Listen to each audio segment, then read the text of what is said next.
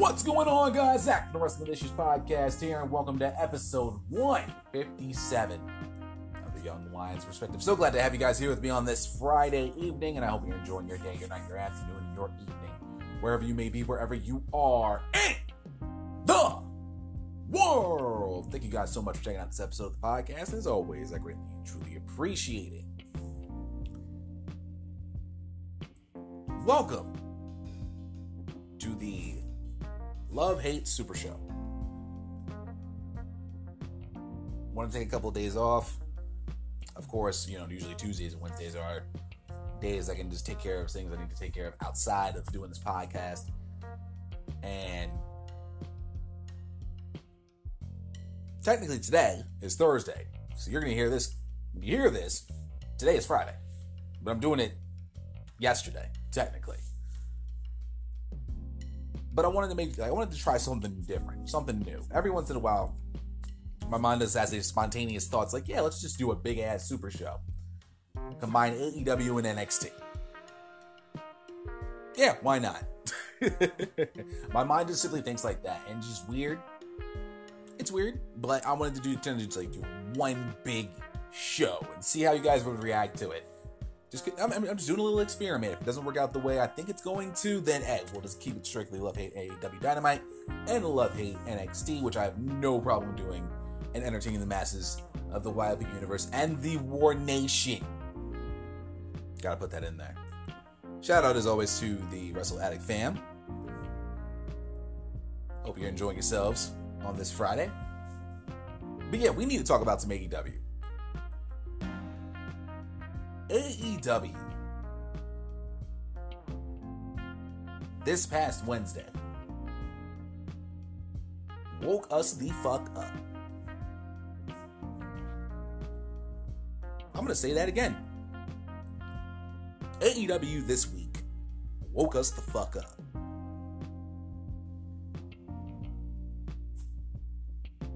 Of course, there's some things, that still need a little bit of tweaking. And of course, the one thing I'm going to be always talking about until shit gets right. Y'all know, but we'll get into that later on in the show.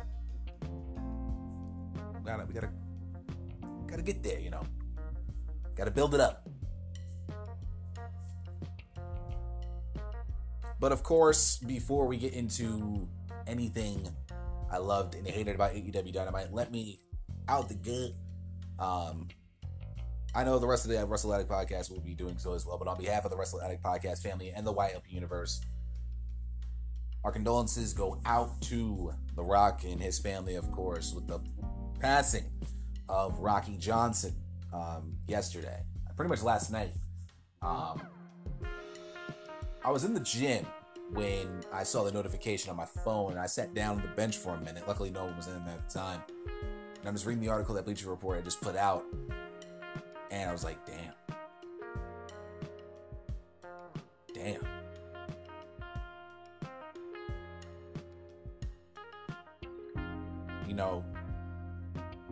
For those of you who don't know, Rocky Johnson pretty much is well known as The Rock's dad.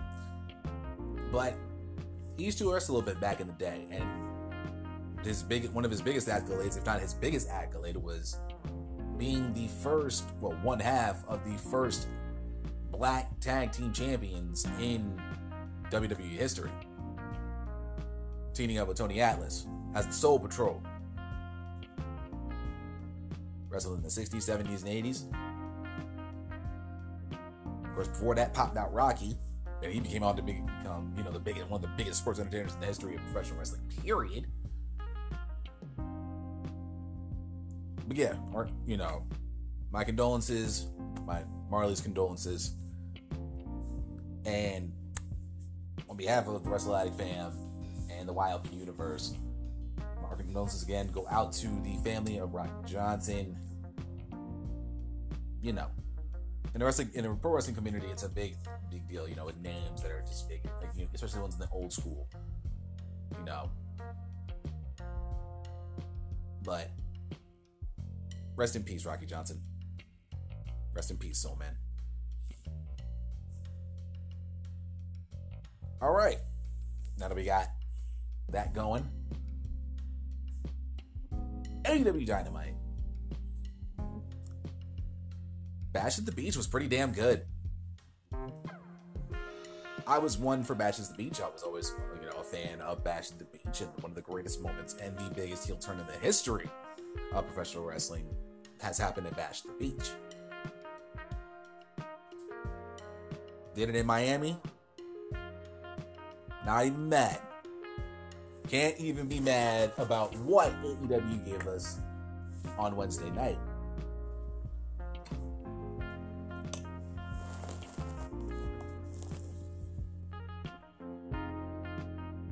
I want to start off with the biggest thing. Biggest thing, I guess, that came out of AEW was MJF's t-shirt.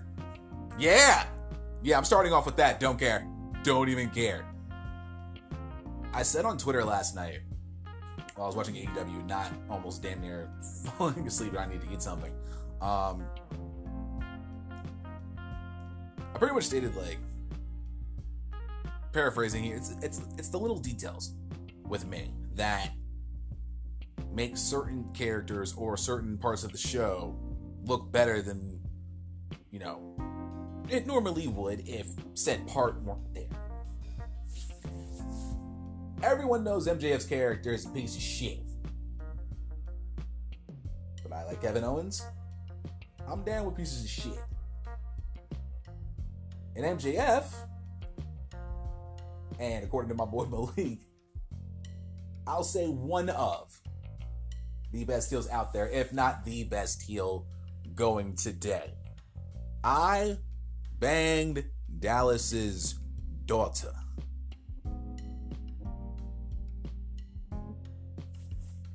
It's the little things, y'all. It's the little things that can make a character just unfuckwithable, or I fucks with this character on a regular basis, and whatever he does, I can rock with. That's what MJF can do. And I appreciate that.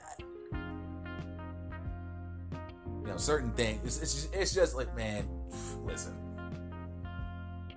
Every character, big name, has their kind of like their quirk, their deal, that makes their character kick ass. That we dig, that we love, we ride with. MJF's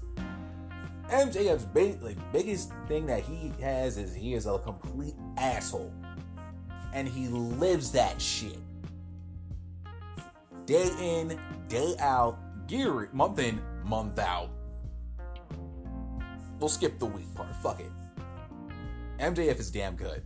And I think they have legitimately placed him as their number 2 heel in AEW. Right behind Chris Jericho. And that's a damn good position to be in. Because if you go back to the MJF Jericho promo, I believe I said this, and you can go check my old shit. I said this shit. MJF is a solid number 2 behind Jericho. And I'm gonna go as far to say that MJF and Jericho had their promo, MJF was holding his own and going tit for tat with Jericho. Matter of fact, that was actually one of the best things on the show, on that particular show. I was ranting and raving about that, and I still do. They have and we're not even into the really deep portions of the storyline yet. We're still in January. We have 2 weeks left before, actually 3 weeks before the first episode of February starts. And they're already pretty much making MJF versus Cody a big deal. A really, really big deal. And going into it, Cody accepting the offer. And we do know that he will face Wardlow in a cage match February 19th. I would have hoped they would have a little bit sooner, but they could start building towards that too. So that's not even bad at all. That's actually a smart move.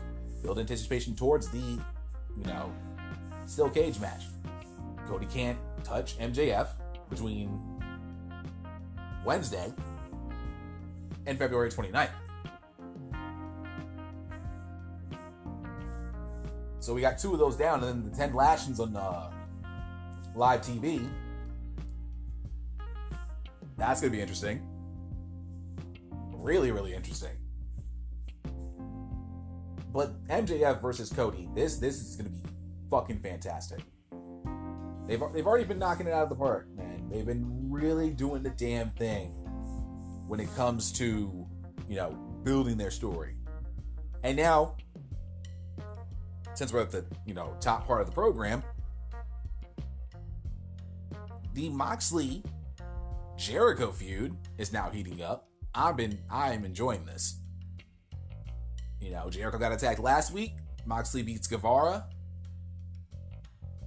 And then the Inner Circle attack him in response, giving him the receipt.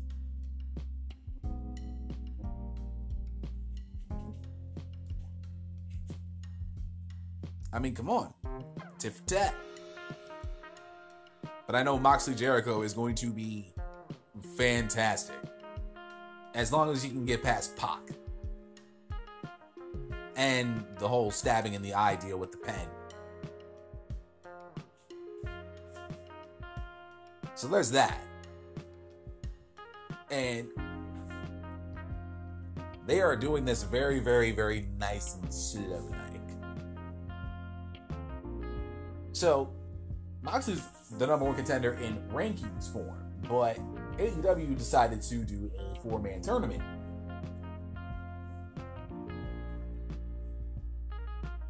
And now he goes on to the Cruise of Jericho, and I believe, next week. And now he's going to have the number one contenders match with Pac. And that's going to be a fun match.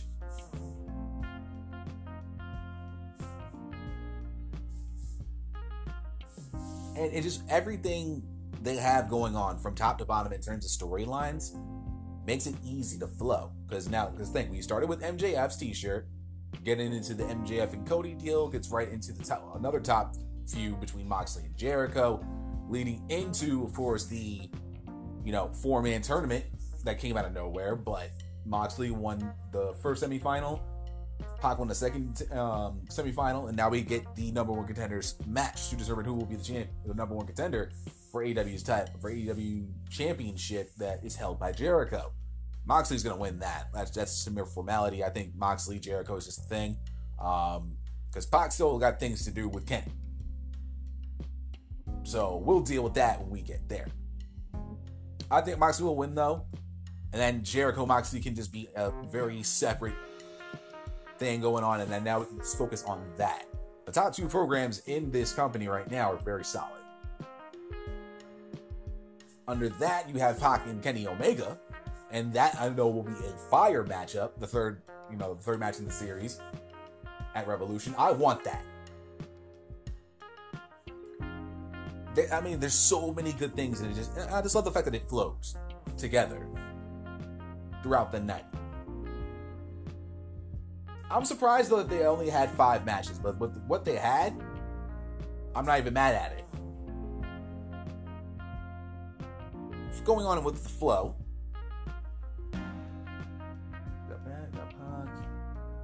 Kenny. Okay, yeah. The tag team matchup. Jesus. Oh, man. That was a really, really good, damn good Fatal 4-Way tag. I love that. Y'all know. I'm one for tag team wrestling. No matter how many teams you put in, just don't make it crazy. They made this shit work. Miami had a fucking ball with this matchup. They had a fucking ball with this matchup. Corkscrew stunners, hangman moonsaults, a spear by Matt Jackson. The sliced bread from he got caught in the sliced bread. Haha. Everything about this match was just insanity. And with 4 teams like that and a makeshift team in Page and Omega, who are now the number one contenders for the AEW World Tag Team Championships, which I think is going to be a very interesting tag match going into next week. And I'll discuss that in a second. But man, these 8 guys had a lot of fun with this matchup. Very well done. The buck trigger at the end was just, it was nasty. That buck trigger was nasty. It was just well timed. You could tell they've been working on this for a minute, and just oh god, that was clean as fuck. That buck trigger, jeez. I need more of that. I need a whole bunch of that. Come next week. But I said on Twitter that I would like to see Hangman Page turn heel next week.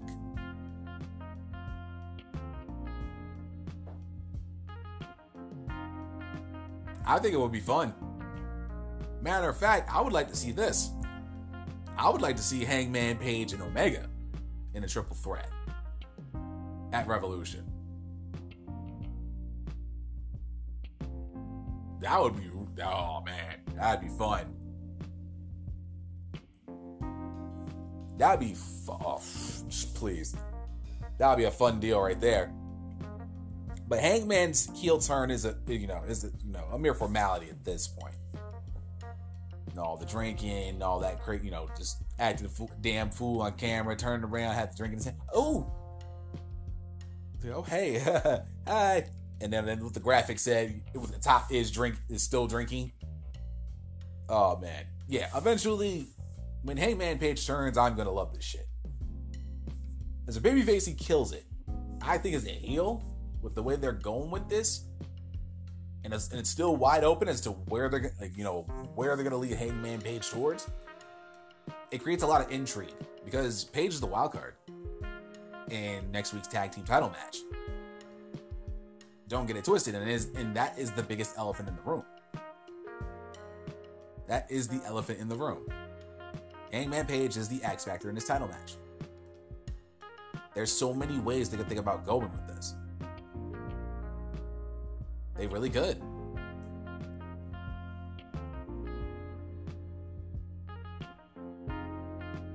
They can have Page just throw deuces up and just bounce during the matchup. They could, have Omega hit him with, get hit with the buckshot lariat. You can go a number of ways with this. But the eventual heel turn needs to happen next week. I think coming off a hot episode of AEW Dynamite, going into that title match, at this point, I am really expecting a heel turn. If they don't, I think it's a missed opportunity. I mean, again, it's an eventual thing. It's a mere formality. You got plenty. You got like what 5-6 weeks until Revolution. Yeah, you could start building on that. And if you give Page a match at Revolution, singles against somebody besides Pac and Omega, I'm all for that too. I mean, they've been starting this build literally since the beginning of the year. Literally.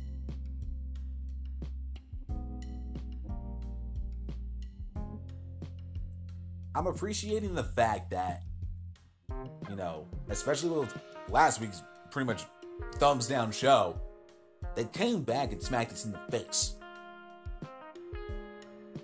with this.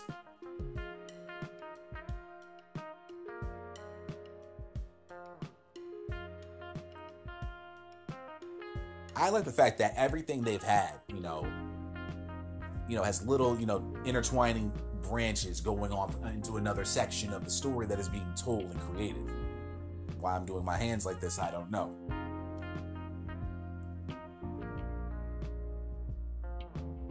But when you piece it all together, it's just pretty much like a nice little, AEW tree. Because then going into the 6-man tag real quick, of course, you had what?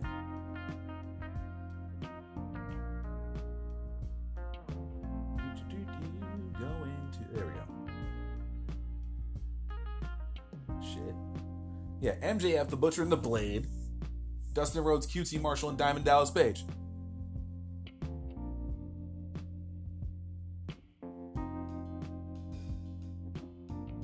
you had it, MJF's henchman, going after Diamond Dallas Page last week because of, just him talking shit. Diamond Dallas then got put in the match. And for, I think it's like 63, not a bad performance. At times I was just like, oh. At times I was just like, easy. Diamond still got his, Page still hits the cutter like nobody's business. 63, that ain't bad. He still gets that cutter pretty nice. Not as clean. Still gets it off pretty nicely. Somebody fell into a freaking garbage can. Nice. Oh, we fell off the ladder. Don't mind me. I'm just, just checking out this weird. Just sidebar. You ever seen those commercials that just look like complete infomercials going on throughout your day? You watch television. Like, I'm watching the Will Kane show right now. And this random infomercial just shows up on the television. I don't really like. I'm just weirded out by it. And then here's the weird part, especially when you go to the store and you see said freaking product in the said store while you're trying to buy, London broiled shit. Go to any Lowe's or Home Depot, they got the same shit.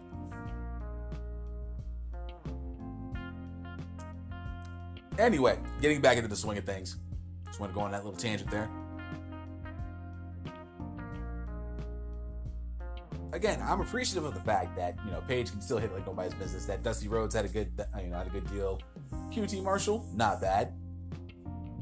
The Butcher and the Blade. Now, I did read some news that Andy Williams, who is the Butcher, is going to be gone for 2 weeks. Because he's going to be on tour with his band Every Time I Die. I think they're going to be like over in Europe. But yes, he kicks your ass in the ring and he gets to play fucking in a band. Fuck yeah. Respect that. Like I said, I like the fact though that the Butcher and the Blade are being put in and being involved, with MJF. And it's kind of like, it's the mini feuds too. It's just, MJF and Diamond, involved as henchmen. The Butcher and the Blade get shine on television, which is always a plus in my end. Appreciate that. The Butcher, the Blade, and the Bunny, get some shine, through, the MJF Cody deal. One branch of the Rhodes is not doing quite well. We'll discuss that in the next segment, of course. But makes me want to take ice picks. Never mind, we might want to go there. And let's check out the smaller things. The Dark Order. I'm not gonna front with y'all. I'm still digging what they're bringing to the table.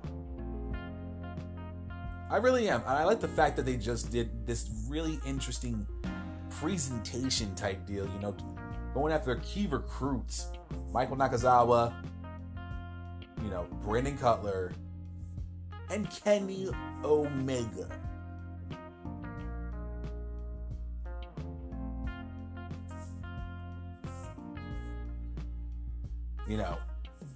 This is going to be interesting, but the biggest thing is now where they're at. Oh, and Hangman, yeah, they're going after Hangman Page too.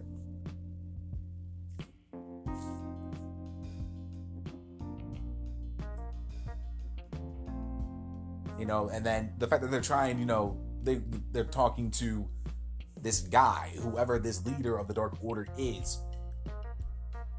But the biggest one they're going after is Hangman. Surprisingly.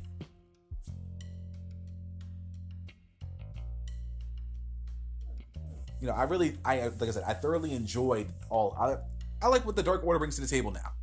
I really do. I'm not gonna front with y'all. I really do like what they're bringing to the table now. Because it's really it's not going to be really interesting to see what they're going to do with this going forward. Yeah, I'm really curious to see now what they're going to do with the Dark Order.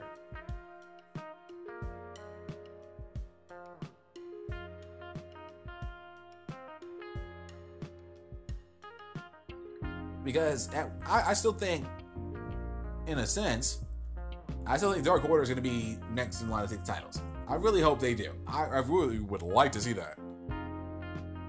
Dark Order is tag champs. I think it would. All of this actually would make sense. Or maybe they don't even need the belts. Maybe they don't. Who knows?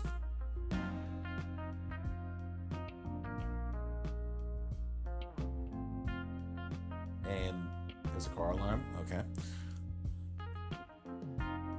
Seriously, though. There's really. Yep, they're gonna go through the whole thing. Anyway.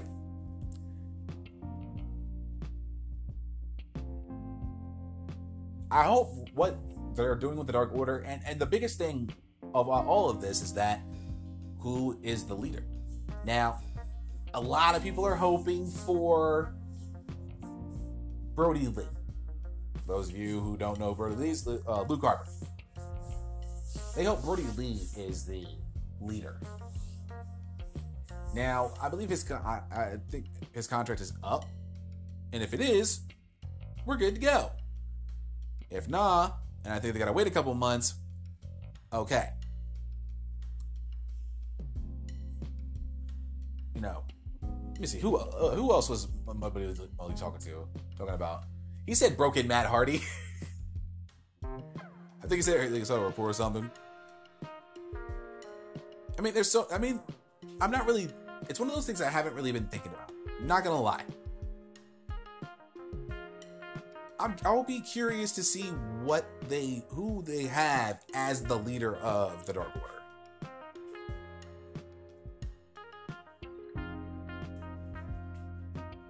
What? What, Marley? No, you already ate. Relax. I know. And here you come. Here you come. Up. Alright, you're just gonna lay on the floor. Cool. Let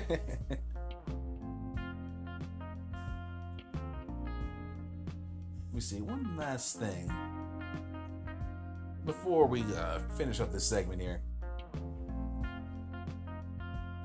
Just want to get to where I want to talk about love hate on the hate part. Oh, right, we're good on that. One last thing before we round out this segment.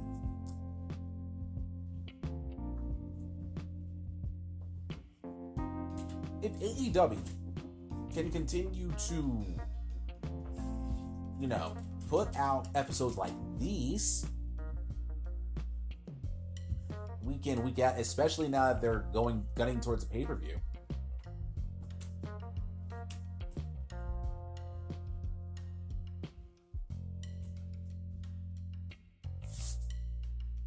I do like where they're headed. I do. I really, really do. I want them to keep this momentum. And also knowing that TakeOver Portland, I think it's happening 2 weeks before that. Hold on. Grab the old laptop here. Almost dropped that son of a bitch. There we go. That's good. Exactly what I need. Alright, let's get on here. Let's see. Let's take over Portland date. There we go. Alright, yeah, so Sunday, February 16th. 2 weeks before AEW Evolution.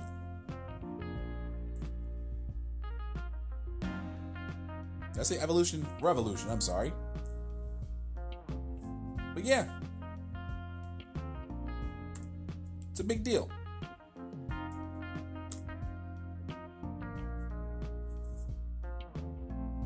So I would like for them to be consistent from this coming Wednesday until AEW Revolution. Granted, there are going to be maybe an episode or two that doesn't hit the mark, but as long as throughout this now build, they now have to take this seriously, very seriously. This will be their second pay-per-view since Dynamite started.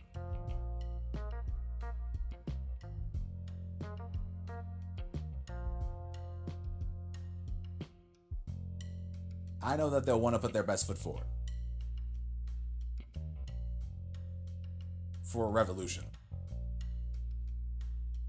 But as long as they build, and now it's what I'm considering it's this build's infancy. Once they get that going, and they can keep the momentum up going into Wednesday, man, that'll be 2 episodes back to back that they killed it. Possibly a third, and that's where you continue that momentum. How can we make this better? We already have plans to make this better. Jericho stated he already knows his plans until the end of February. So he knows exactly what's going to happen. And he's been pretty positive about it. So he said nothing. But he's pretty positive about the direction of what AEW is going, especially throughout the end of February. This is going to be an interesting time. If AEW can pull this off, Revolution is going to be a must-see pay-per-view come the end of February. And that, ladies and gentlemen, is what I loved about AEW Dynamite went from Wednesday night. I'm going to take a quick break for the rest of you, for y'all who are listening on the YLP side of things. You're going to hear from our sponsor. If not, from the rest, from the War Nation, we'll be right back. It's going to be quick. It'll be quick for y'all. Stay tuned, though. We'll be right back.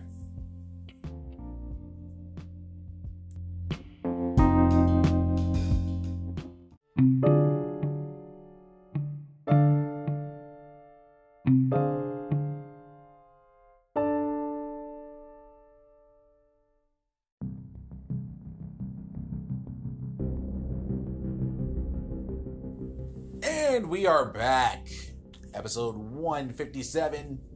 Now, of course, still on the AEW side of things. And now we're going to talk about what I hated about AEW Dynamite this week. To the Wrestle Addict Radio Nation, if you haven't noticed yet, my concern for the AEW women's division has literally been going on for the past 6 weeks. The past month and a half, I've been very concerned about AEW. Probably ever since Full Gear. And they do it again this week. But it's separate.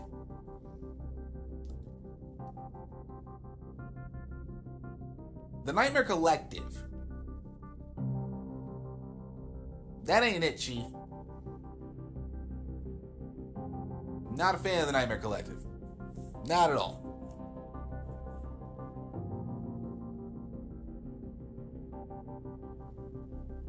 I am not thoroughly impressed with what they've brought to the table in terms of Brandy Rhodes, Mel, Awesome Kong, and Luther. I don't find it appealing.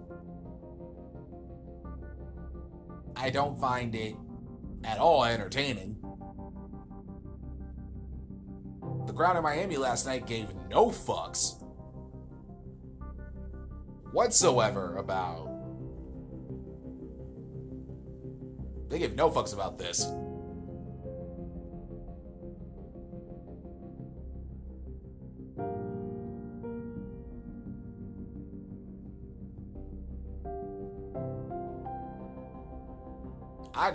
For the life of me, I have not been impressed with anything that they've brought to the table in terms of the Nightmare Collective.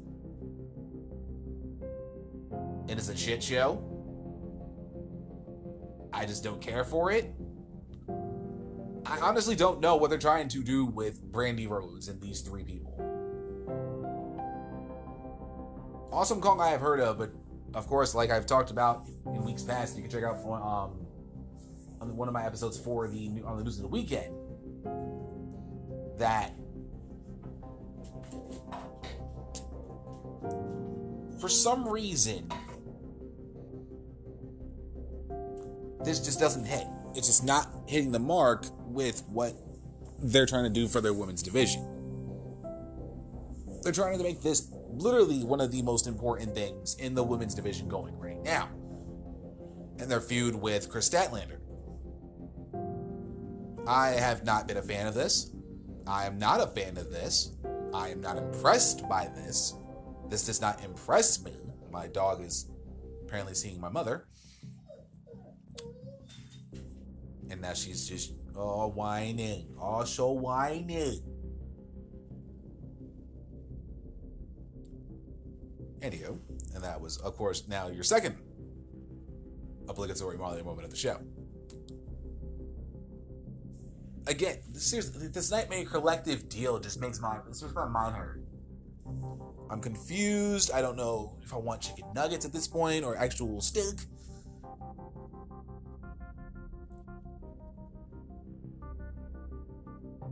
I just don't understand what they're trying to do with this Nightmare Collective. I just don't know. It's not even that I just don't. Okay, they could change this up or do this. No, I simply just don't like the Nightmare Collective.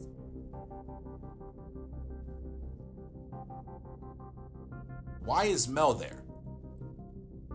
Why is Luther there?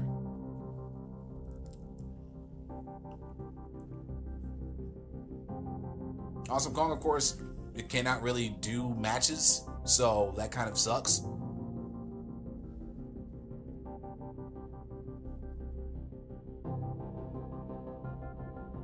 But this entire stable is just... it is painful to watch. It is absolutely painful to watch. That women's tag match on Wednesday night was just painful to watch. It was just... it's just an asinine display of whatever whatever the fuck that was. I don't need to see any more of that.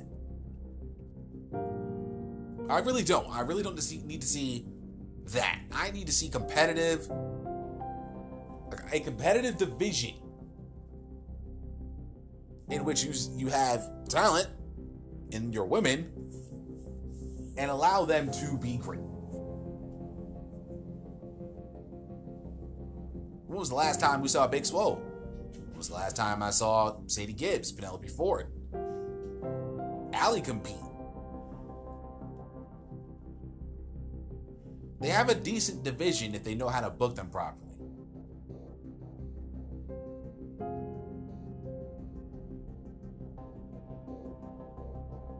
I just don't understand why in the fuck we're not building towards a new number one contender for the AEW Women's World Championship. I don't understand why we're not continuing, Britt Baker's pretty much heel turn at this point and her starting to go after Rhea.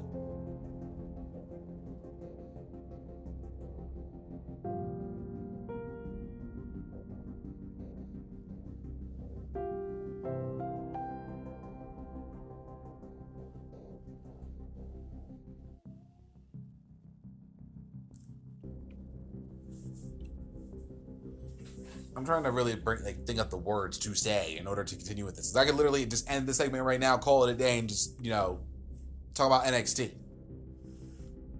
But I want to make this aware to the new people that haven't heard yet. I despise the way they're going about the AEW Women's Division. I honestly do. And, of course, like I said, the Nightmare Collective is trash. And the way they're not utilizing the rest of the division, I know. They have AEW Dark, and you can see it there. Shayna and Nyla Rose, went one-on-one, and I saw the table spot. That's all well and good. Why am I not seeing that, on AEW Dynamite?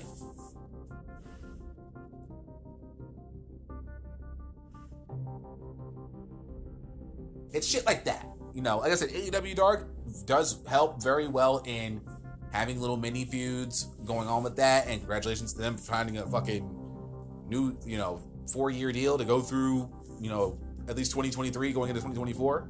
Congratulations. Now that you got that squared away, well done.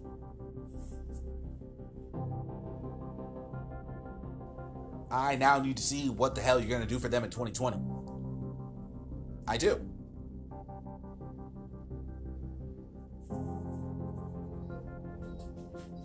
Again, you could literally have a couple things going on right now.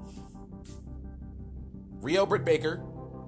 You could have had the Shannon Nyla Rose match. No disqualification.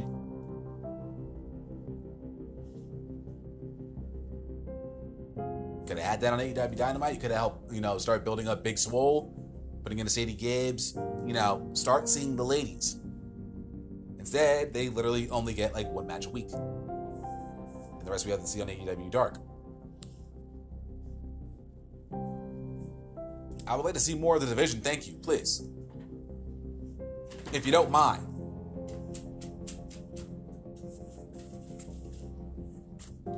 Just, it's painful. It's painful to see something you have belief in and not go the way you think it needs to.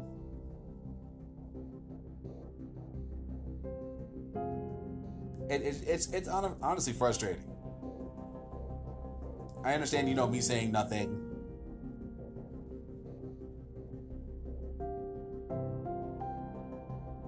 I don't know.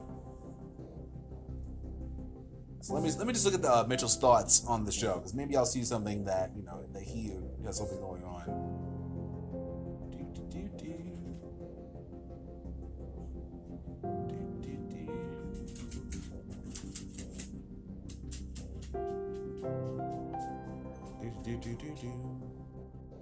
All right. Perfect. Oh, perfect. Yes. They really need to stop doing these fucking picture-in-picture commercials. Because I heard about this on F4W Online's YouTube page a few days ago, and I'm in agreement with this. Because the picture-in-picture commercials, they have, think about it. The one thing I'm looking at the notes, I'm looking at what he said here. What was it? I don't recall them saying there was a mini tournament to determine Jericho's challenger at Revolution, but it really helped tie the episode together that they made the move. Moxley vs. Sammy was a good match, but it seems TNT is still learning and failing to give Sammy time for his cue card promos.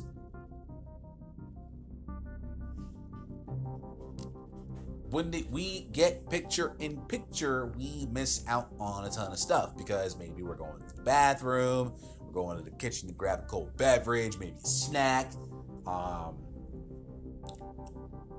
and we miss out on key elements of the show. It's happened time and time again. It's happened plenty of times. Trust me when I tell you, I've seen it. And Sammy, just like in commercial, mistimed commercials. There was a lot of mistimed commercials last night, but the biggest one was Sammy's cue card segment, his cue card promo. He was getting his groove going. He was about to hit something right there, and then immediately they go right to commercial. What the fuck? That could have been a key element of something that we would have wanted to see. It kind of has that WWE feeling if you think about it, because they'll go right start the matchup. 2 minutes into it, big move, suicide dive, Tope con Hilo on the outside or whatever, big move on the outside, then they go to break. Same shit. I'm not necessarily a fan of that. I do like the fact that, AEW started out with a 20-minute matchup, no commercial breaks. None at all. Kept you right engaged with the match, and that's what made that opening match proper. As we went on with the show, they then went picture-in-picture. We missed some key, we missed it. That Sammy Guevara cue card promo was actually working for me. I was getting into it and thinking, oh shit. And then they went to commercial. I'm just concerned. I kind of, again, it's a nitpick and I don't care. But seriously, slow it down with the commercials, especially when they have something going on with, and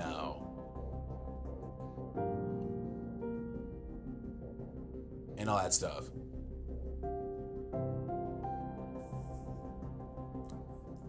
And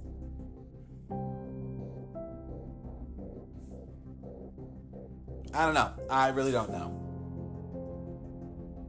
Those kinds of things, it's just a couple of things, but those were the two biggest ones that I think kind of took away from the show a little bit. The show was damn good, don't get me wrong. The show was fantastic, and I loved every bit of it. It's just, I don't want to get into the long, just over and over again with the AEW Women's Division and all this shit. I want to think other things that can hate, but they make it a glaring issue. It's just apparent. It's just there every single fucking week.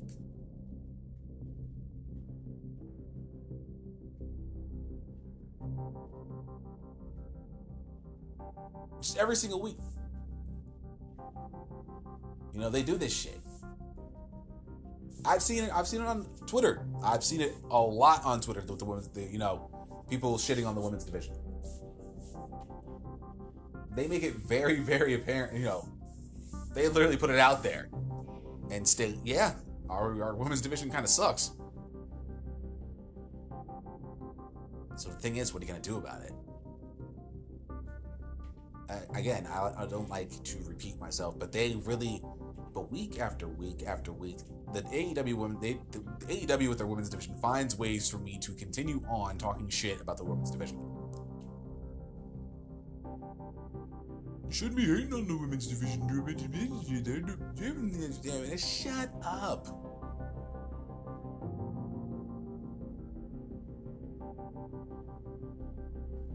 Sometimes there are things you cannot deny.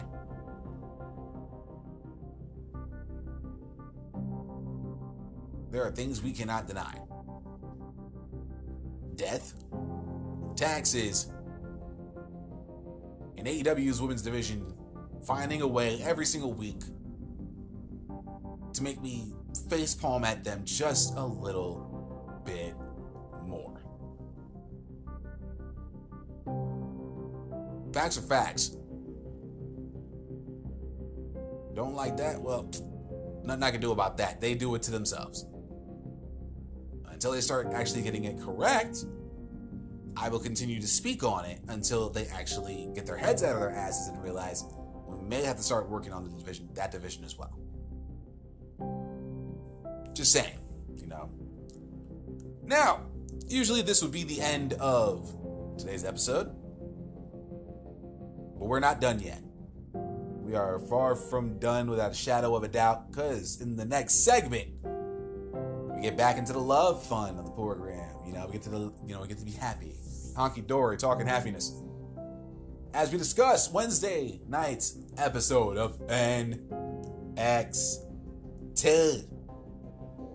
We'll be right back.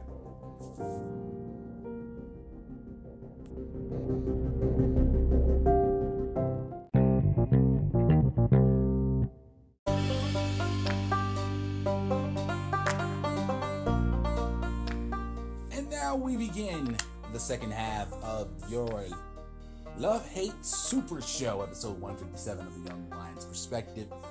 Now getting into NXT. My God. Let's just start off with the single biggest thing that came out of this episode. And it didn't involve a match at all. NXT somehow made you invest in NXT versus NXT UK at Worlds Collide next Saturday night. The night before the Royal Rumble. Again, the single biggest thing is Worlds Collide right now.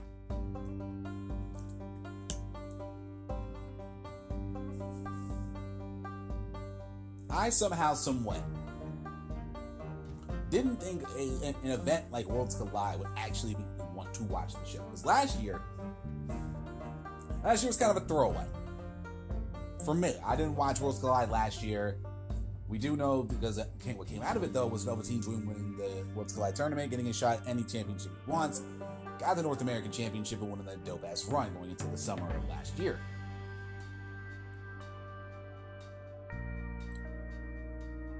But now they have made NXT versus NXT UK at WWE Worlds Collide And they have made it just an event that I'm going to be so happy to see. And damn it, there's no card. Okay, wait. Damn it, Wikipedia. I usually try to come through for you. You don't come through for me.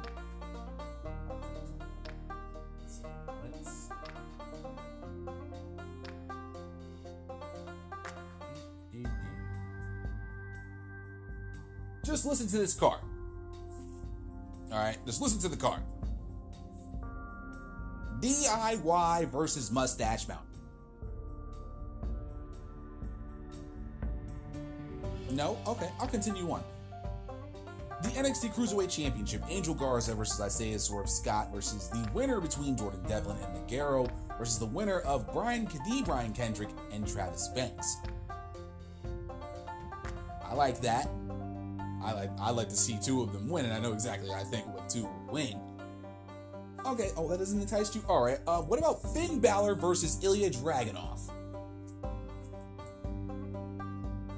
Yeah. That's a thing in 2020 that we didn't know we wanted until we saw it right in front of us. And that Balor by promo was mwah! Oh. Fantastic. Still not convinced. Alright. Rhea Ripley versus Toni Storm for the NXT Women's Championship.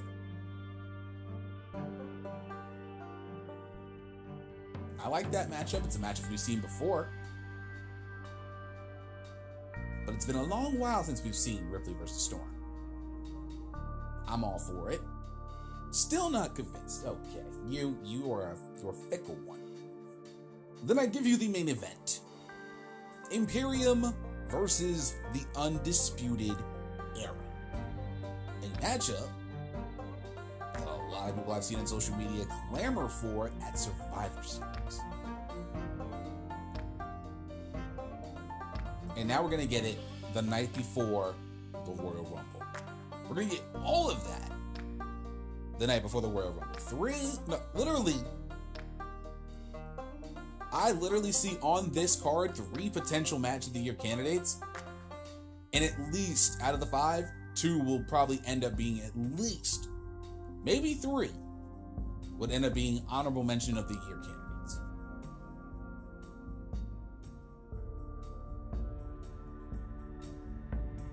If you dig NXT,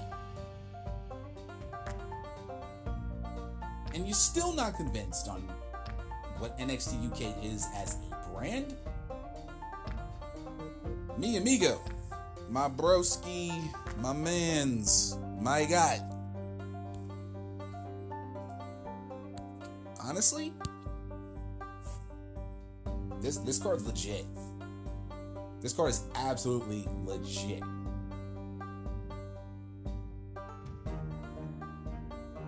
It's crazy how New Japan already has come out, killed their 2-day spectacular.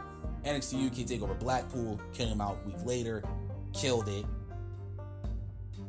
Now we're about to get Worlds Collide, which literally feels like an NXT takeover of NXT and NXT UK, and combining them together as they battle head to head.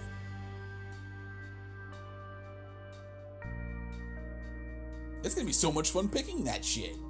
Yes, I'm gonna be doing, when I do my Royal Rumble preview and predictions, I will be including Worlds Collide.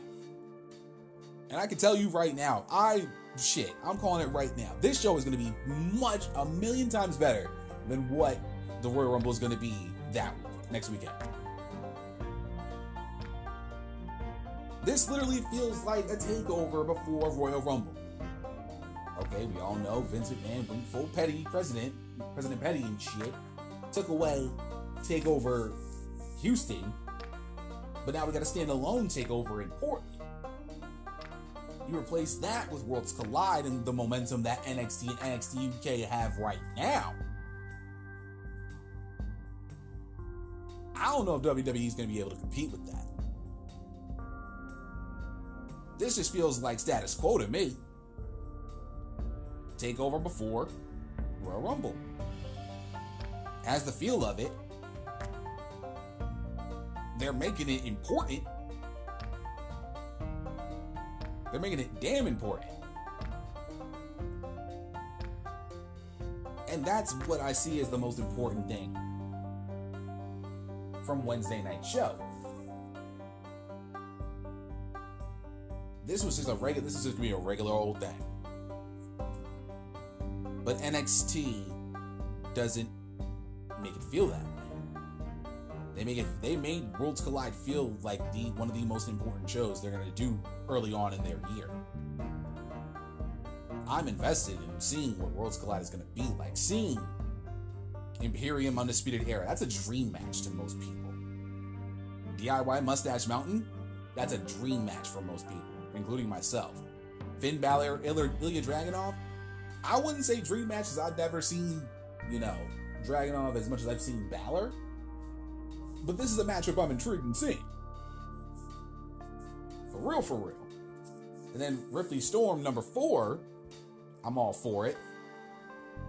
Then see the Cruiserweights go at it. It's just going to be involved with 2 NXT guys and 2 NXT UK guys. Hoping for Jordan Devlin and Travis Banks. And this should just be a damn good time. This should just be an event. This is an event that, at first glance, seriously looks better than the Rumble.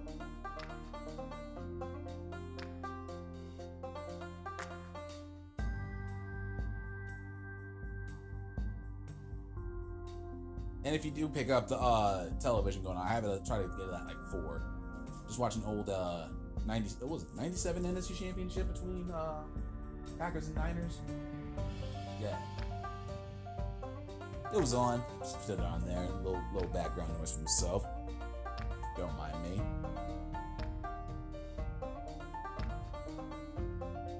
The Dusty Rhodes Tag Team Classic.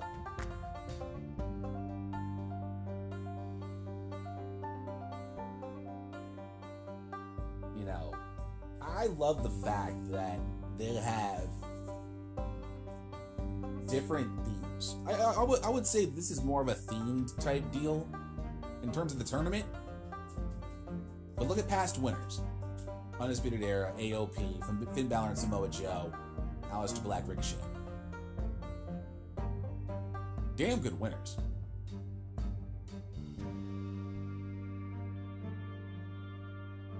Finn Balor and Samoa Joe's victory in the tournament then led to an NXT Championship feud. One of which I was fucking enjoyed when Balor and Joe were in NXT. I was all for it. Oh my god. That was a great feud. Undisputed Era winning the Dusty Rhodes Tag Team Classic. Turned into Roddy Strong becoming the 4th member by turning on Pete Dunne.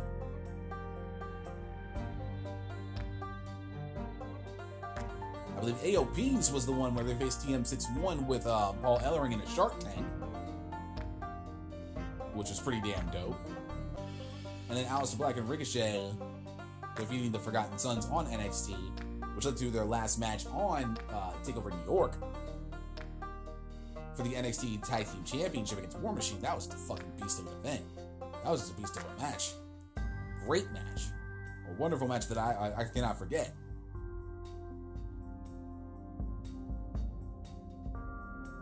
And now we get the NXT guys versus the NXT UK guys. And they put on some fantastic matches this week for the first round. They ended the first round in proper fashion. I was thoroughly happy and impressed with the way they've been doing this tournament. With the way they've been going about this tournament. This has just been fun to watch.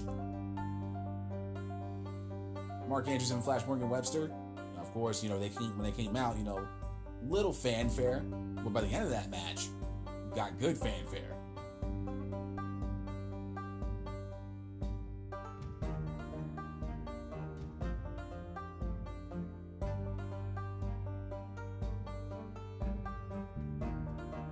I mean, we had Kushida and Alex Shelley, the Time Splitters. And I love the fact that, because the thing about lead announcers is that they not only are telling a story in the ring, they are telling the character's background, the guy's background, the team's background. I love the fact that they brought up their being two-time IWGP Junior Heavyweight Champions. I love the fact that they actually NXT is able to, speak on their background and help and have the casual viewer at home understand who they are, why are they reuniting, who were they before. It gets you interested in the team. How the fuck WWE doesn't do that is far beyond my train of fucking thought.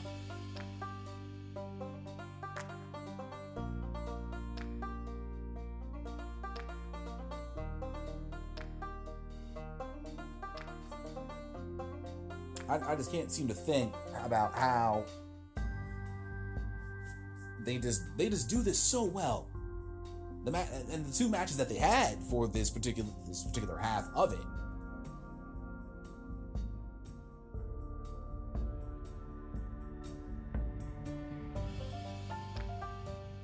I mean, the team of Riddle and Dunn. I mean, that was, whoever thought of that one, that was genius. That is a genius tag team. The Broserweights? Yeah, I could be all for that. Pete Dunne's pretty much NXT anyway. Riddle and Dunn could do some tag team damage.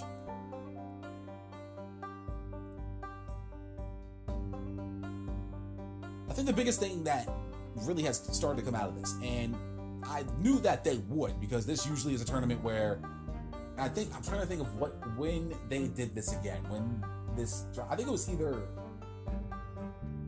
2017 or 2018. They had their Dusty Rhodes Tag Team Classic, and it kind of helped the renaissance of the division at the time. This is around the same time that they were having to replenish tag teams. One time, this one time in particular, this kind of definitely helped rejuvenate the tag team division and brought it back to prominence, and we had that nice 2-year run. If it was 2017, if it was 2018, it was a nice solid 1.5 run. Something around those times. But this can definitely help NXT's tag team division. It can. Because now Kushida and Alex Shelley, from pretty much what I've read after I watched NXT last night,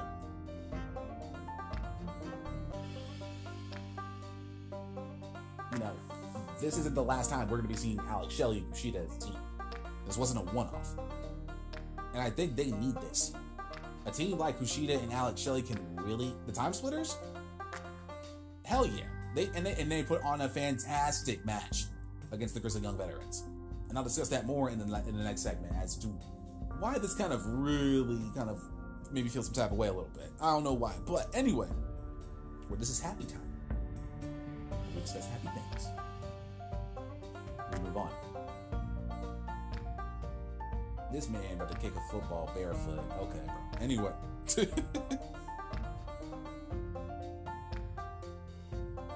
This, like I said, helps rejuvenate the division. You have a team now in Kushida and Alex Shelley that can be that babyface tag team. If they want to do Riddle and Dunn for a little bit, just to have a little funsies, why not? Hopefully someday, I hope, Mustache Mountain comes to NXT. I think they would have a grand old time, running roughshod in that division. DIY every once in a while. Why not? I mean, I know they're not going to be a full-time tag team. We're trying to think of full teams here. I mean, you have the Forgotten Sons. Breezango when Fandango comes back from his Tommy John. But this can definitely help the tag team division. That's I mean, granted, the tag matches were fucking fan-fucking-tastic.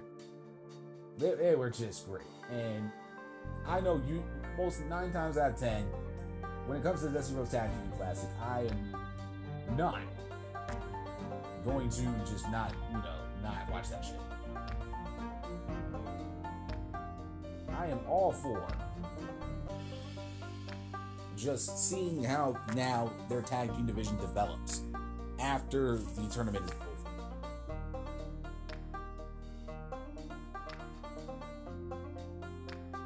Because now looking into the semifinals, Imperium versus Dunn and Riddle.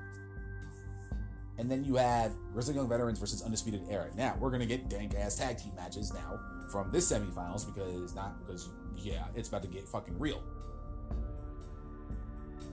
Imperium was a stable that went after British Strong Style, so I know Dunn's gonna feel some type of way going into this matchup against Aichner and Bartel. Riddle is just the bro. He's gonna do his thing. And this also helps NXT UK. Very simple. Exposure to the American team, the American product. American team. Either way. But we get to see Imperium, and we get to see Grizzled Young Veterans, and we get to see Flash Morgan Webster and Mark Andrews. This tournament, yeah, I mean, this is, one of those things where you can bring makeshift tag teams into it, and you can bring certified tag teams over from your sister brand across the pond, and you can have a dank-ass tournament. You can have a really good tournament. And so far, I've thoroughly been impressed with what they brought to the table. It makes me happy knowing tag team division in NXT maybe can start to, take shape. Start creating, your ladder. Because Undisputed Era is not going to be there forever.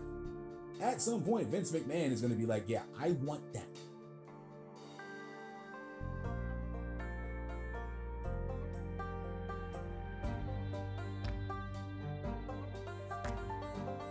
And this can help.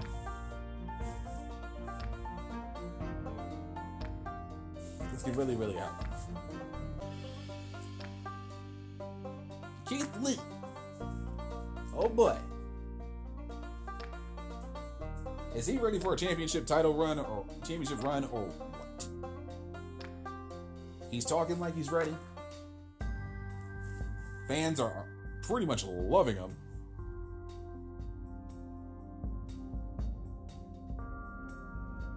Keith Lee, Roderick Strong next week is going to be a very, very, very fun matchup. I'm going to have so much fun watching this because these two have been favorites of mine for quite some time.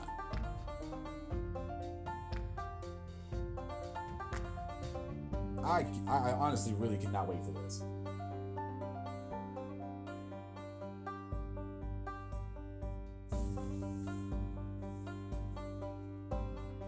I mean, with Keith Lee, he has definitely since Survivor Series weekend, his stock has been rising big time. As Mel Kiper usually says it, he has huge upside.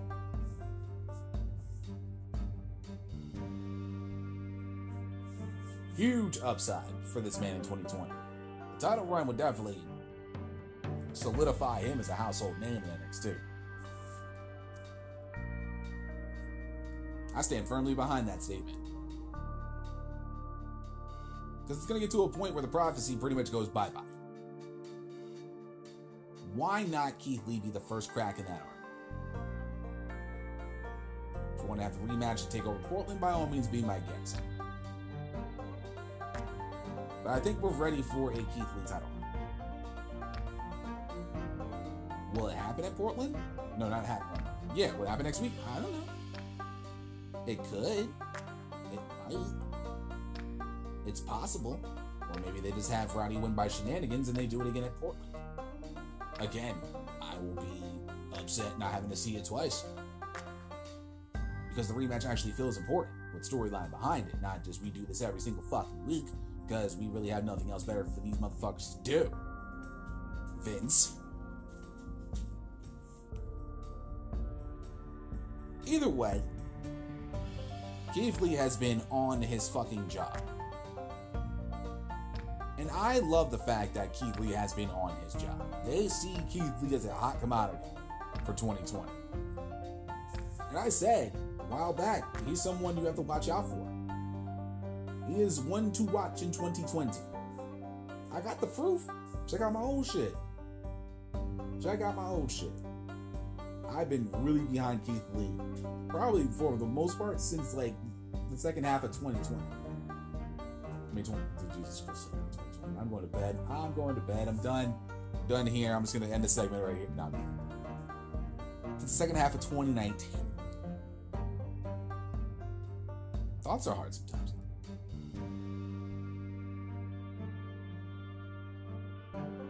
But Keith Lee has been a name that a lot of people have known about. And we've now seen what this man can do and what he is capable of. He went toe to toe with Roman. And usually I would shit on Roman in this case, but nah, these two actually went back and forth. And they let these two go and beat the shit out of each other. Yes, Roman took the victory for the team, but Keith Lee, much to the very happiness of yours truly, pretty much handled his fucking business and did what he needed to do. I have been very happy with what they've been doing with Keith Lee in NXT. And I can't wait to see if they give him the opportunity to run with the North American Championship.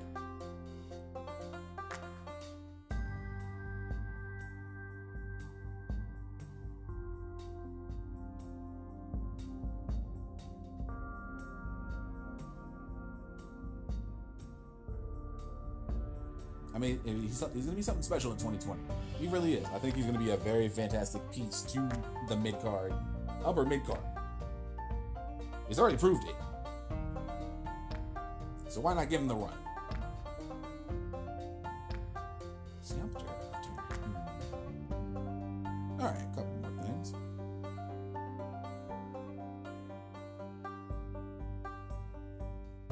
The Cruiserweight Division.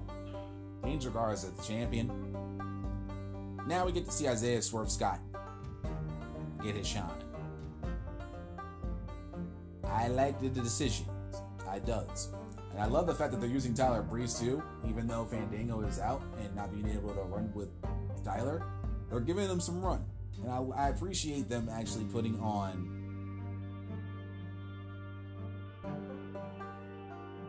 I really like seeing, now we're getting to see new shit. We're getting to see new talent. We're going to see Swerve Scott now start to step up and make a name for himself. I'm all for it. I'm very high on Scott. I really am. Wish they would let him come out to Shaka Khan, though. Alas, we can't use that because it's kind of like YouTube. Copyrighted music. Clearance, all that. The usual shit. The usual pomp and circumstance. This Cruiserweight Championship match is going to be very fun to watch. And if we're going to be getting Garza, Scott, possibly Devlin, possibly Banks, we're in for a fucking treat. A very nice plate of food that we are about to be served the night before the Royal Rumble. Ever since they've stepped on the NXT grounds, the Cruiserweight division has jumped over everything they've done on the main roster, leaps and bounds without question. Done dirty for 2 years. Done fucking dirty on the main roster. It was disgusting. So just watch all that. It was appalling. I felt some type of way about that. They have 205 Live. No one cared. Then they went to NXT. I was up to that point saying it for a while. Bring the Cruiserweights over to NXT. You're doing nothing with them on the main roster, so why not? They go to NXT. And look at the result.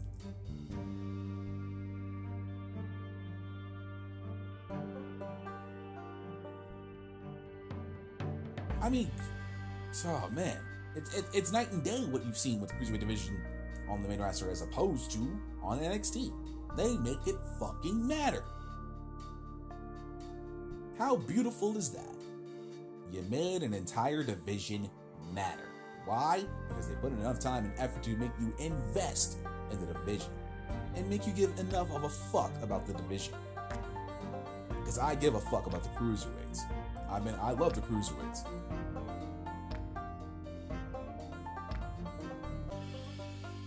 Like, come on.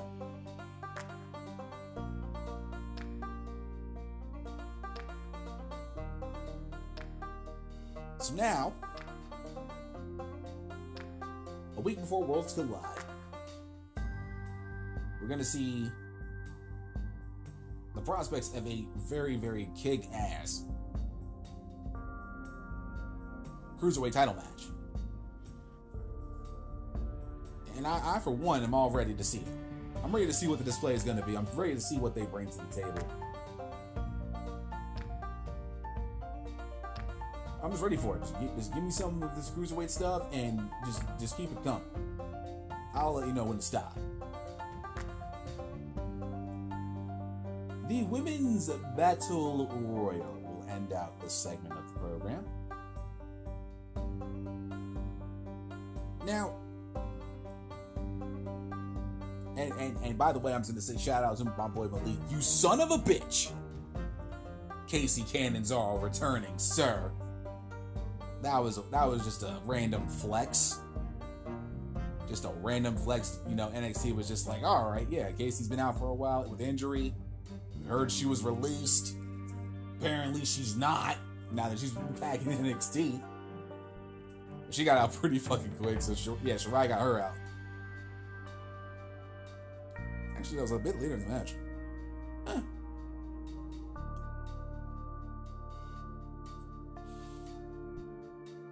You know, seeing Shotzi, Blackheart, and Mercedes Martinez. Mercedes Martinez is gonna get some. Mercedes Martinez is gonna be fucking developing on the NXT roster in 2020. I mean, yeah, she's about to hit 40, but she's still killing it like it's nothing. I mean, granted, Shayna Baszler's I think like what 38. And I love the fact that they included her in the Battle Royal, by the way. That was just a smart move. Fantastic. Love the fact that they had Shotzi eliminate Shayna. Fantastic.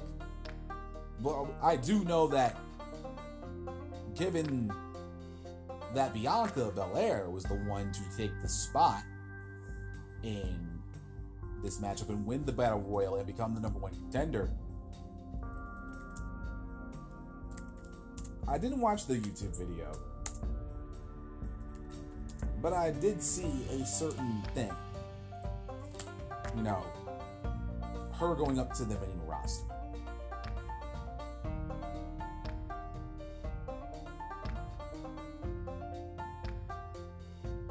Now, I for one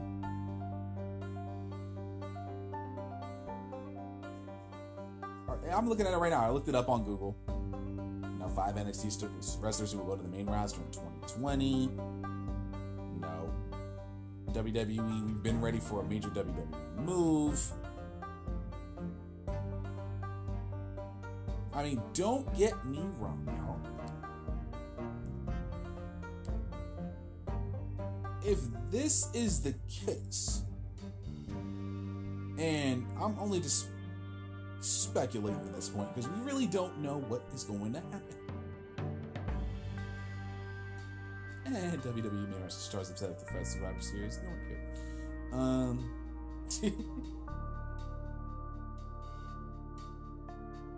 cares. Seeing Bianca Belair get the shot, I'm not mad at it. Not at all. Again, do I think this is going to involve Bianca Belair possibly losing and then going up to the main roster? I don't know. None of us do.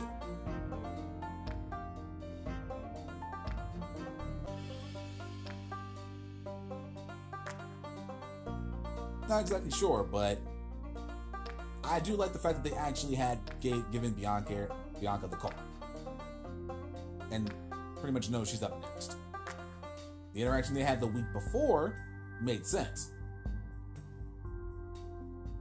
And this is actually a really interesting matchup with Ripley and Belair. I'm all for it. I mean, if you're gonna do it at TakeOver Portland, let's fucking go. Pretty much just it makes it an easy call for Storm to lose to Ripley. But still, Ripley and Storm's gonna be a dope-ass match. Seeing all the ladies out there last night that are technically like main, not all necessarily TV, but a good portion of them, it was nice to see. The Dakota Kai spot where she took out Tegan Nox. If that doesn't go down at Portland, I swear on everything. It's the right time. It's the right time for Nox and Kai to get it on in Portland.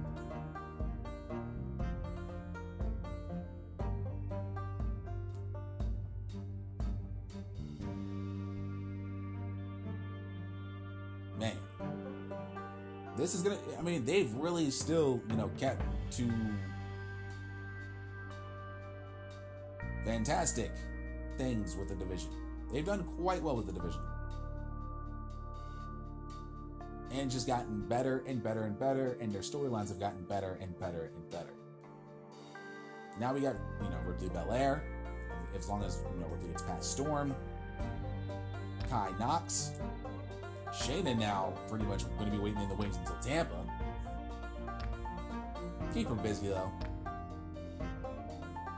You still got Shirai, LeRae. All gunning for the shot. This is going to be a very interesting 2020 for the division. 2019, I'd say, was a banner year for the division as a whole. I really do think that. The growth we have seen in this division is exponentially fantastic. Infinitely better than where they were prior. I would have loved to have them have Lacey Evans in there, but her call was just fucking bullshit. Now all of a sudden she's getting run. But she could have developed a lot, much more in NXT than she would have on the main roster for the first 6-7 months of her WWE main roster run. That's facts. Hard to dispute.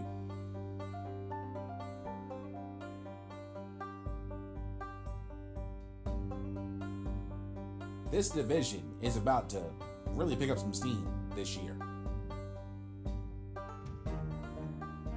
This division is built to actually be able to have certain pieces be gone and new pieces come in, and it still flows, it still goes, it's still, just going on rhythm like it was nothing, on beat through the entire time.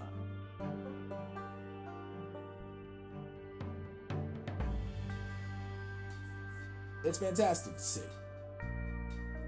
Fantastic to see. And I hope to see more of this growth in 2020 for the division. Because you have a lot of pieces that you can play with. From Shirai, LeRae, Belair, Ripley, Storm if you like to get her in on some things. Knox, Kai, Martinez, Blackheart, Chelsea Green, Deonna Purrazzo, Santana Garrett. You can start, bringing her into the fold a lot more. Vanessa Bourne, Aaliyah. I can go on and on. And still waiting in the wings, you still have Rachel Evers, Brandon Gonzalez, Kaden Carter, MJ Jenkins. They got some talent in the PC. They've been making some moves with the ladies in the PC, and they're only gonna get more. And it's only gonna continue to go. I'm just really pleased with how they've just kept it moving and just made it so easy to just bring in new talent. And now we're seeing more growth and more this is an actual true evolution. Forget what you heard about, the women's revolution. That statement pretty much went bye-bye about 9 months ago. That whole movement.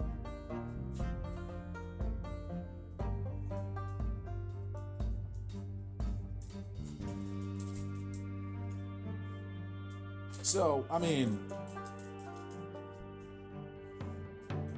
I'm not even gonna get rid of Tadara Kanchi, Xia Li.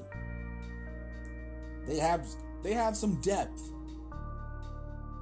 a whole lot of depth for that division, and it's only gonna get that much better.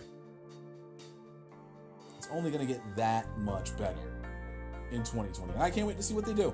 I can't wait to see what happens with this division. And that's how we're gonna end this segment. We're gonna end it on a high note. So we got 1 minute to go, and we're gonna talk about some things. I mean, not everything was fantastic. I mean, there's a couple things, and it's of course nitpicks, because I'm petty and I don't care. There's a couple things we do need to talk about, and it's not much, just a little something. a little something to go on with. And we'll talk about that after this quick break. Stay tuned.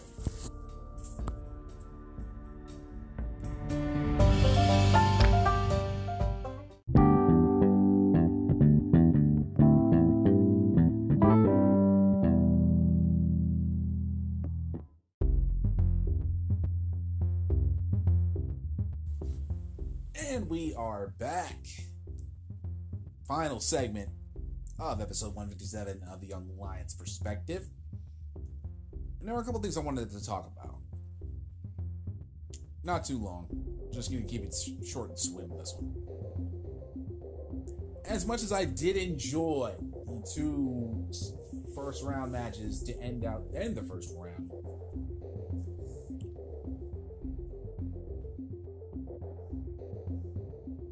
the one thing I really was kind of like, oh, they're going this way. What if, seeing Kushida and Alex Shelley lose in their debut matchup in NXT kind of rubbed me the wrong way a little bit. Especially when it was, Shelley's and Kushida's first time teaming together in like years. It would have, I don't know why I'm feeling this way. I would have liked to see Shelley and Kushida get the victory over the Grizzly Young Veterans. Now, if they're keeping up with NXT UK theme going into the semifinals, I understand that. But I would have really liked to see Kushida and Alex Shelley get a victory on Wednesday night. I really would have. Given the fact that they are going to continue competing as a team, it does give me hopes that they're going to be doing something very fantastic with these two going forward.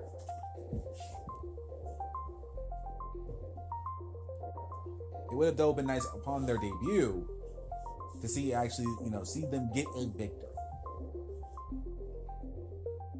Grizzly Young Veterans, I don't mind, Grizzly Young Veterans getting a victory. But I really would have enjoyed seeing Shelley and Kushida move on to the semifinals and give us a preview of what possibly could be between Shelley and Kushida in Undisputed Era. I thought that would have been a really nice, just to see what it could possibly be with these two teams against each other in the second round.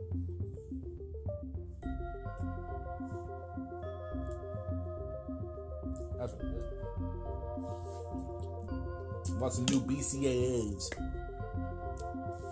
at the mall today. Tastes like an Arnold Palmer. It's very nice.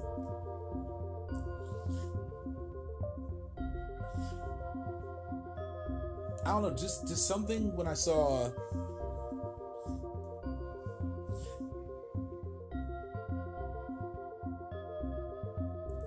I would have just loved to see, them get the victory. I don't know, it's just a little nitpick.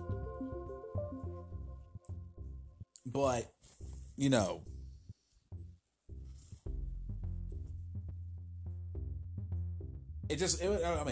don't know why. Maybe they'll start racking up some wins. Maybe Gunner and NXT, tag team title match at Portland, maybe at Tampa. Build them up a bit. I don't know. I just feel for some reason that Kushida and Shelley getting the victory would have been nice. But I think, given what they're trying to do with NXT UK, having two NXT UK teams and two NXT teams, I guess to keep it balanced, so be it.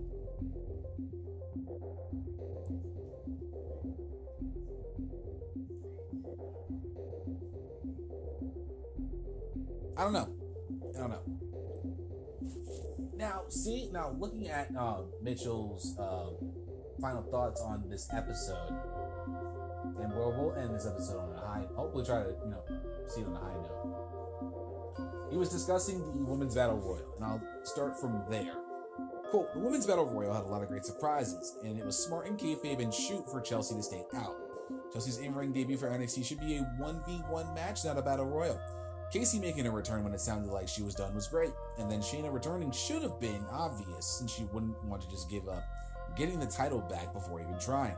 But it was pretty great for them to have Shotzi go the possum route and come back out of nowhere.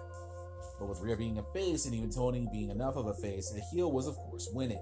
Shayna would have been too easy, but I'm not really sure why it was Bianca. Worlds Collide will give us a great rematch of Rhea versus Tony, but I don't see a title change when Rhea just got that. Bianca should have had her time during Shayna's reign, but apparently that wasn't it. I don't see this being it either. Now, maybe if it was Shirai, that would be cool. And also, it'd be a sign that WWE wants to keep Shirai, given how she's upset not being able to spend time with her real-life fiancé and New Japan's Evil. Unless this is also a sign that Shirai is moving to Raw or SmackDown to get some bigger paychecks. I still would have given Shirai both. A title shot at Portland, maybe she wins, maybe she doesn't. And in the case of the latter, she then shifts over to Raw or SmackDown to get a title there. It's rather odd thinking that Raw or SmackDown so desperately need more women to spark their title scenes while NXT is just so jam-packed. Now you're probably wondering, why the fuck is this in the hate portion of the program?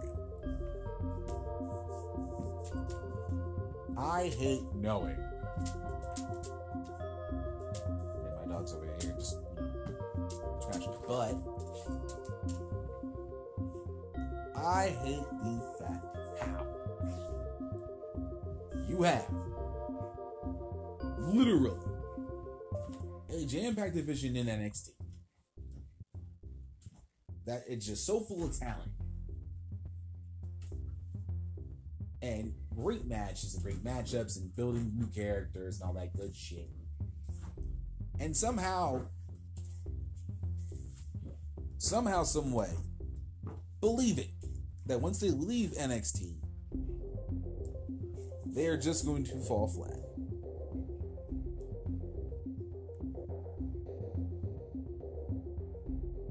Now, again, it goes back to, what are they going to do for 2020 in terms of who's going to come up to the main roster?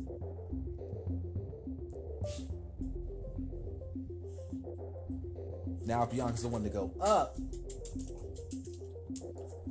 I would honestly say she's ready.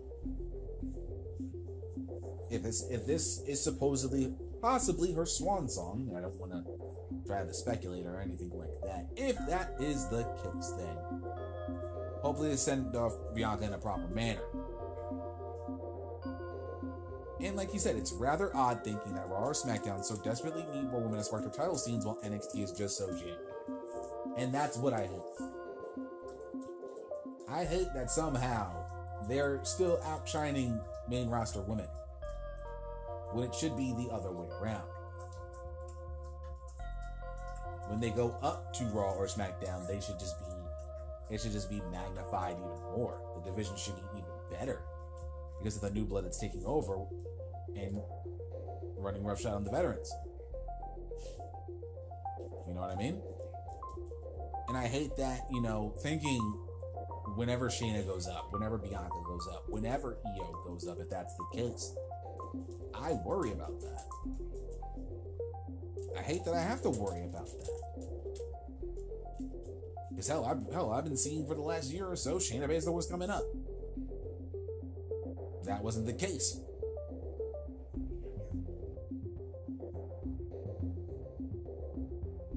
It's still difficult thinking that,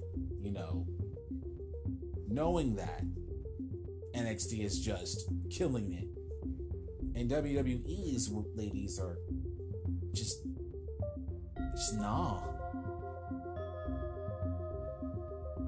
It doesn't even hit different. It just doesn't hit. I can't seem to think for the life of me how when NXT's ladies are just absolutely destroying the game and the main roster women are just non-existent.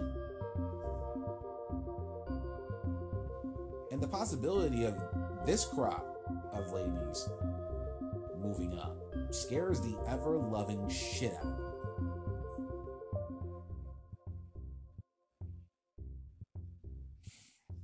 It actually makes me fear things. I fear certain things. Not being able to eat cookies. Going on diet. Push-ups. Actually, no, I like push-ups. They're actually nice. A satisfying beer. after not drinking for a couple months. Buffalo wings. A good nap. Actually, I don't fear a good nap. I'm kidding. I don't even fear buffalo wings. I'm just rambling on things I like. Anyway. That's a big fear of mine. Seeing talent you know that is worthy of kicking ass and taking names, and then going up and seeing them just be nothing of what they were before.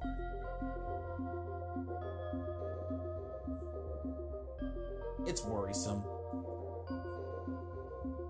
As a professional wrestling fan, that's how it goes with NXT. The show will go on. It's just we know, for the most part, they don't do right by the NXT talent. That's why I would have liked to see just, NXT be a standalone brand and just develop on their own and develop into this juggernaut that WWE cannot handle. They know it, I know it, you know it, my dog knows it, even my mother knows it.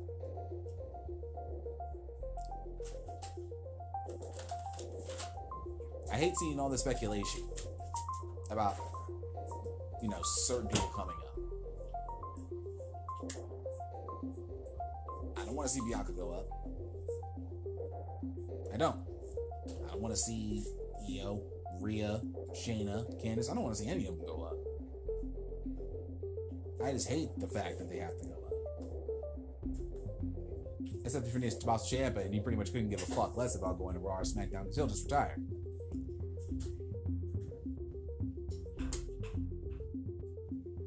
We've heard it before that, going up is a demotion. And it is. I hope in 2020, I know there's going to be a couple of names that are going to be going to the main roster. And I'm thinking Shayna's going to be one of them, and I'm thinking Bianca's going to be one of them. Maybe Io, I don't know.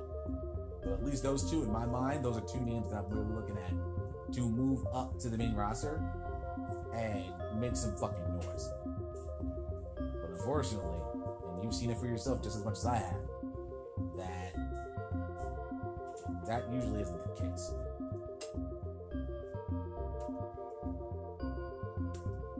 And when we see it for ourselves, that ain't it, Chief. That ain't it.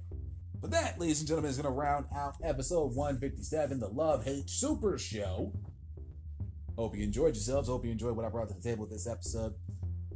We're going to take our last final break. Very short, but the usual interlude music going into the closing segment of the show. And as you know, we're going to, finish this off in proper YLP fashion and get you prepared for episode 158. The final chapter of the Young Lions perspective as we move into the war realm further and further. Stay tuned. Of course, you'll know we'll be picking our AFC NFC Championship games as well in my usual speech before you guys go out for the weekend. We'll be right back.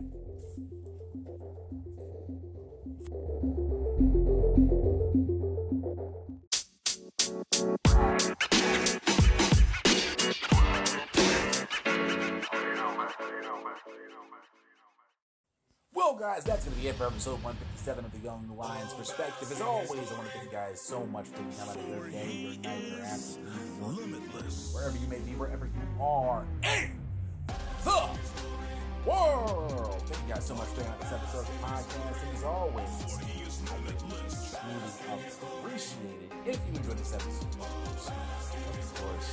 Of course, do not hesitate to tell a friend about the Young Lions Perspective.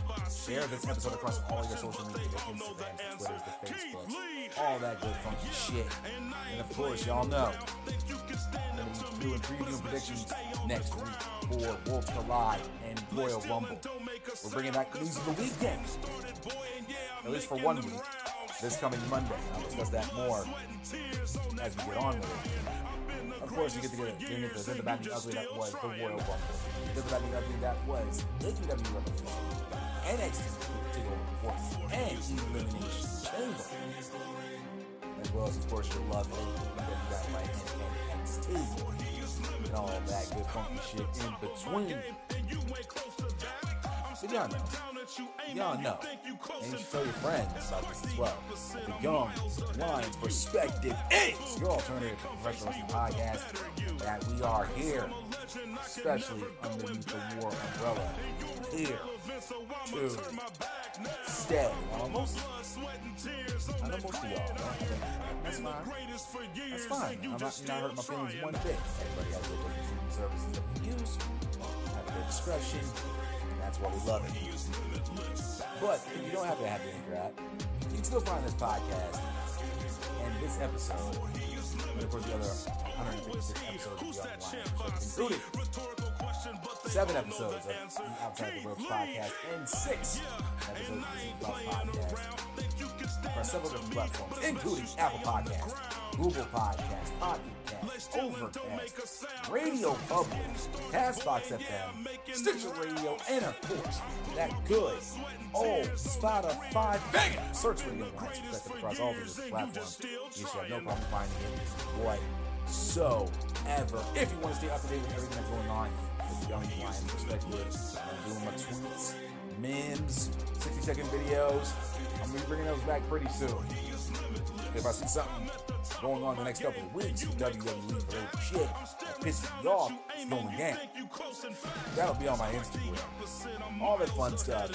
If you want to follow me over on my Twitter, it is, of course, my handle at Swade Senator War. That's SUEDSENATOR. Capital W, capital A, capital R. I do live tweeting for AEW. SmackDown Live, because Raw is trash.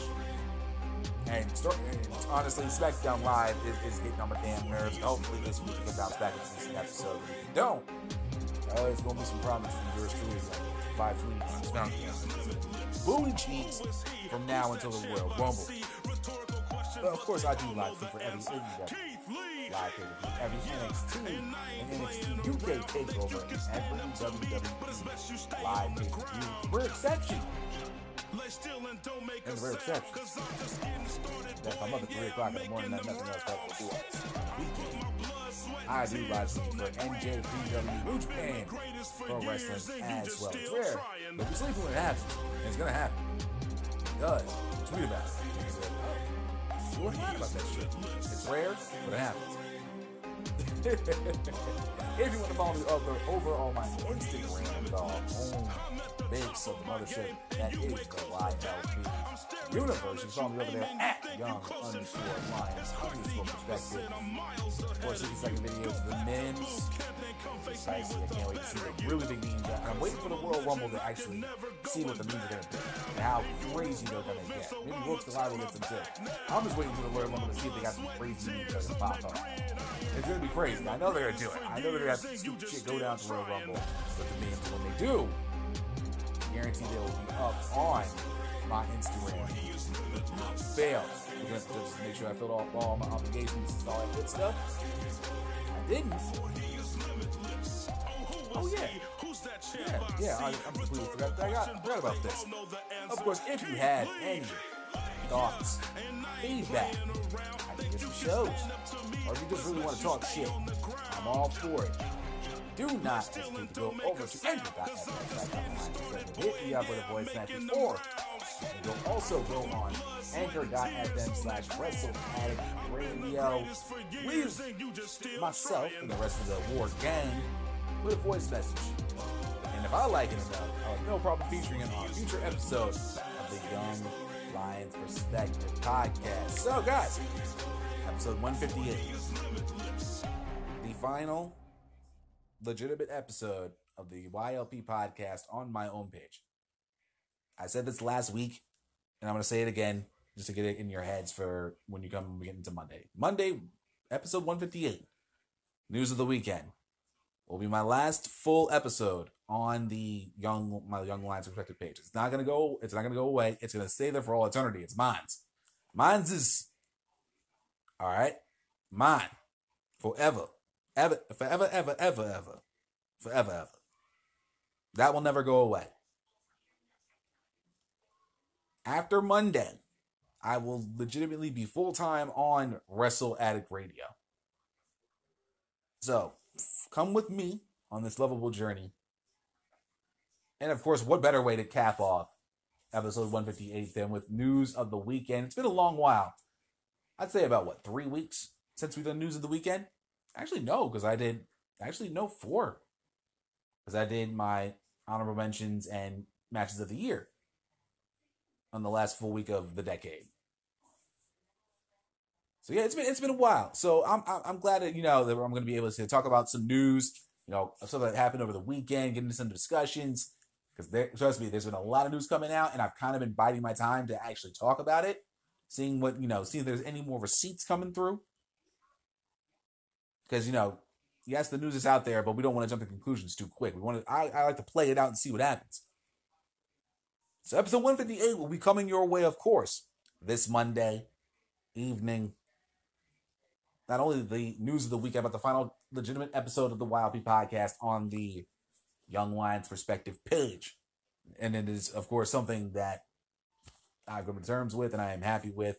Moving on to this next chapter of the journey that is the YLP universe.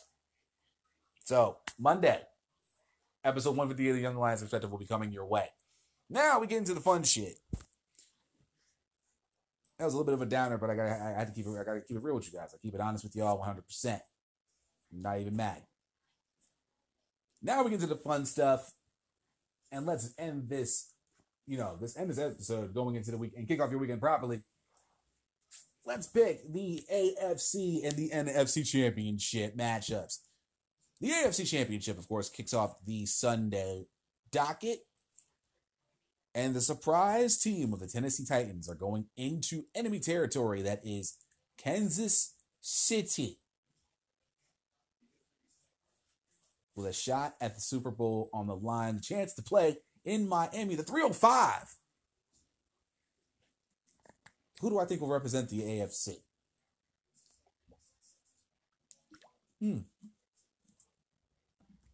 Interesting. I expect a high-scoring matchup. I really do. These two teams, especially on Tennessee's part, Tennessee's been battle-tested. Have gone through the gauntlet. And my buddy Jay, who's a huge Titans fan, told me this beautiful fucking stat. And it was a glorious stat. In these last 4 weeks, they have played the top 4 seeds in the AFC. They played the Houston Texans in week 17. Went into New England and beat New England. Then played Baltimore in Baltimore and beat Baltimore. Now, that would basically be literally Houston being the number 4 seed, New England being the 3, Baltimore now, actually no, Baltimore was the 1. But yeah, they're literally played in the last 4 weeks, and now including this week, the top 4 seeds in the AFC. That, my friends, is battle tested. And earlier in the year, Tennessee beat KC and beat them 35-32, including a blocked field goal. Your X factor in this game is none other than Derrick Henry. Derrick Henry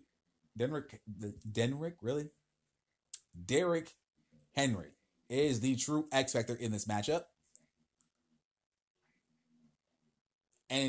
But the thing is with me, you have Henry, you have AJ Brown, you got Tannehill, who's been lights out since the playoffs started, been lights out pretty much for the second half of the season since they benched Mariota. And y'all know,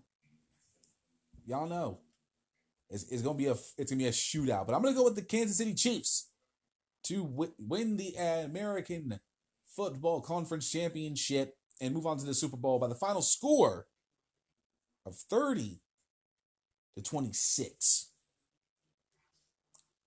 Moving on over to the NFC, the San Francisco 49ers.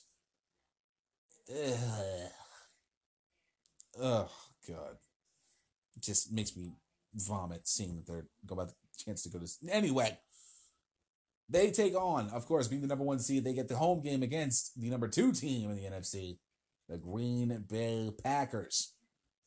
This is Jimmy G's first NFC Championship game for him, and he's been decent. He's been holding his own in the playoffs. Of course, the beatdown of Minnesota the week prior showed me that, yeah, you know what? When it comes down to it, they can handle business at the crib.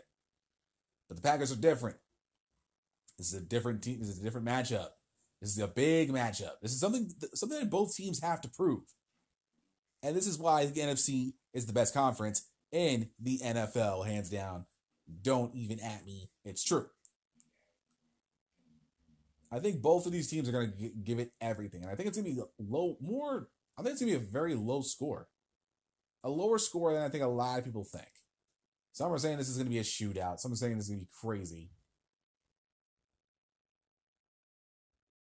Me personally, I think it's going to be a lot closer than a lot of the experts think. Taking a line from Lee Corso real quick.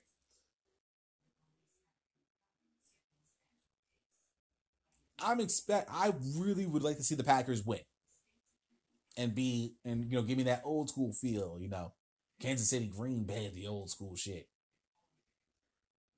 And it would be an interesting matchup to see Aaron Rodgers versus Patrick Mahomes. Same time, it would be an interesting matchup to see Jimmy Garoppolo versus the Kansas City Chiefs Patrick Mahomes. It's been a really tough call for me to think about all week. And I do think about these matchups all week. Just trying to see what could be the X factor. The X factor in this game is Jimmy Garoppolo. If Jimmy G has a bad day at the office, it could be a long day for the San Francisco offense. And that defense that Green Bay has, after seeing it myself from, watching the Seattle lose. Anyway, seeing that, I don't know. It's going to be interesting, but I'm going to go with the San Francisco 49ers to defeat the Green Bay Packers and move on to the Super Bowl. I ain't going to like it, but I know they're right now the best team in the NFC, bar none. I think they're going to prove it on Sunday. I think Jimmy G's going to have a better game than a lot of people think. By the final score of 21-17. I think it's going to be a lot lower, and it's going to be fun to watch. It's going to be fun to watch, and I'm already 13 minutes in, so I'm going to cut it up here. Usually I would give you guys, the spiel about the weekend, but I think you already know enough. Other than that, guys, enjoy the rest of your weekend. Be responsible. Be safe. Don't do anything crazy. Drink one for me, and please do take that Uber or Lyft if you're going to take that ride home. DUI, you already know that good shit. And yeah, that will do it for episode 157 of the podcast, and I'll see you right back here on Monday for episode 158, the final episode of the YLP podcast on the YLP anchor page. Till then, guys, enjoy the rest of your weekend. I'll see you Monday for episode 158 of the Young Lions Perspective. See you!